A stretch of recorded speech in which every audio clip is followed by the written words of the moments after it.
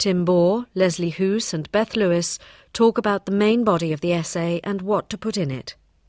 I was wondering if you might further subdivide your plan, for example, into exegesis, which means a clear explanation of the issues in question, and then the critical analysis, where you start to critically examine the question.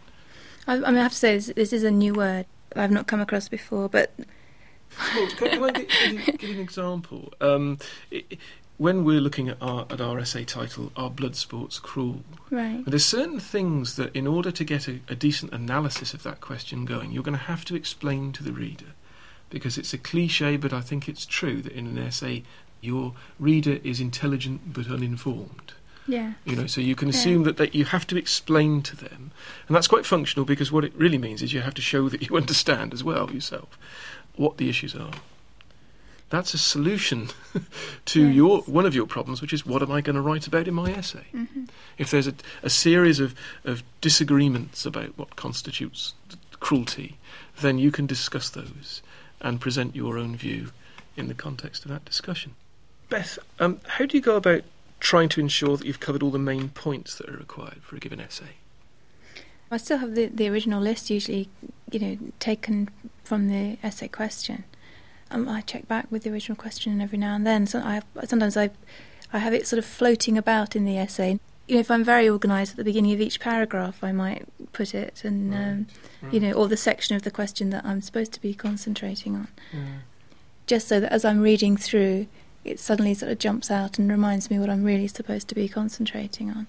But I must admit, sometimes you're reading through and then you suddenly feel that the general answer from the essay hasn't answered the question that's been asked, but what you thought it asked.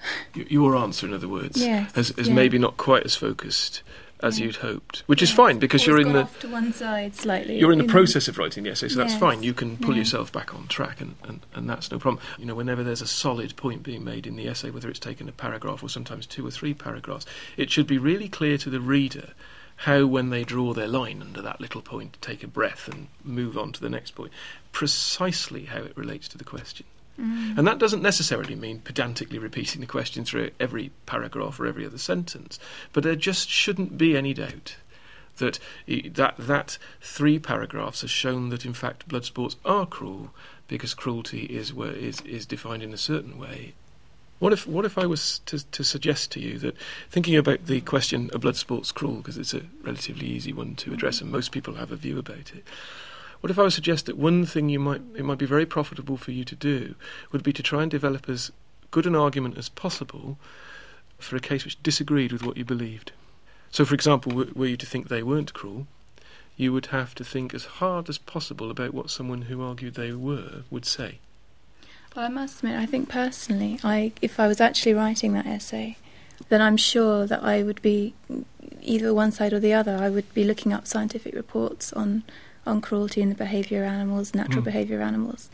And I would be talking to people who enjoyed hunting and trying to understand their point of view. I think it's all just a question of researching things in the right sources from people who know what they're talking about, in order to get a certain amount of evidence for each side of the argument. Great, because that's the way you build layers into a discussion. From the Open University. For more information, go to www.open.ac.uk/use.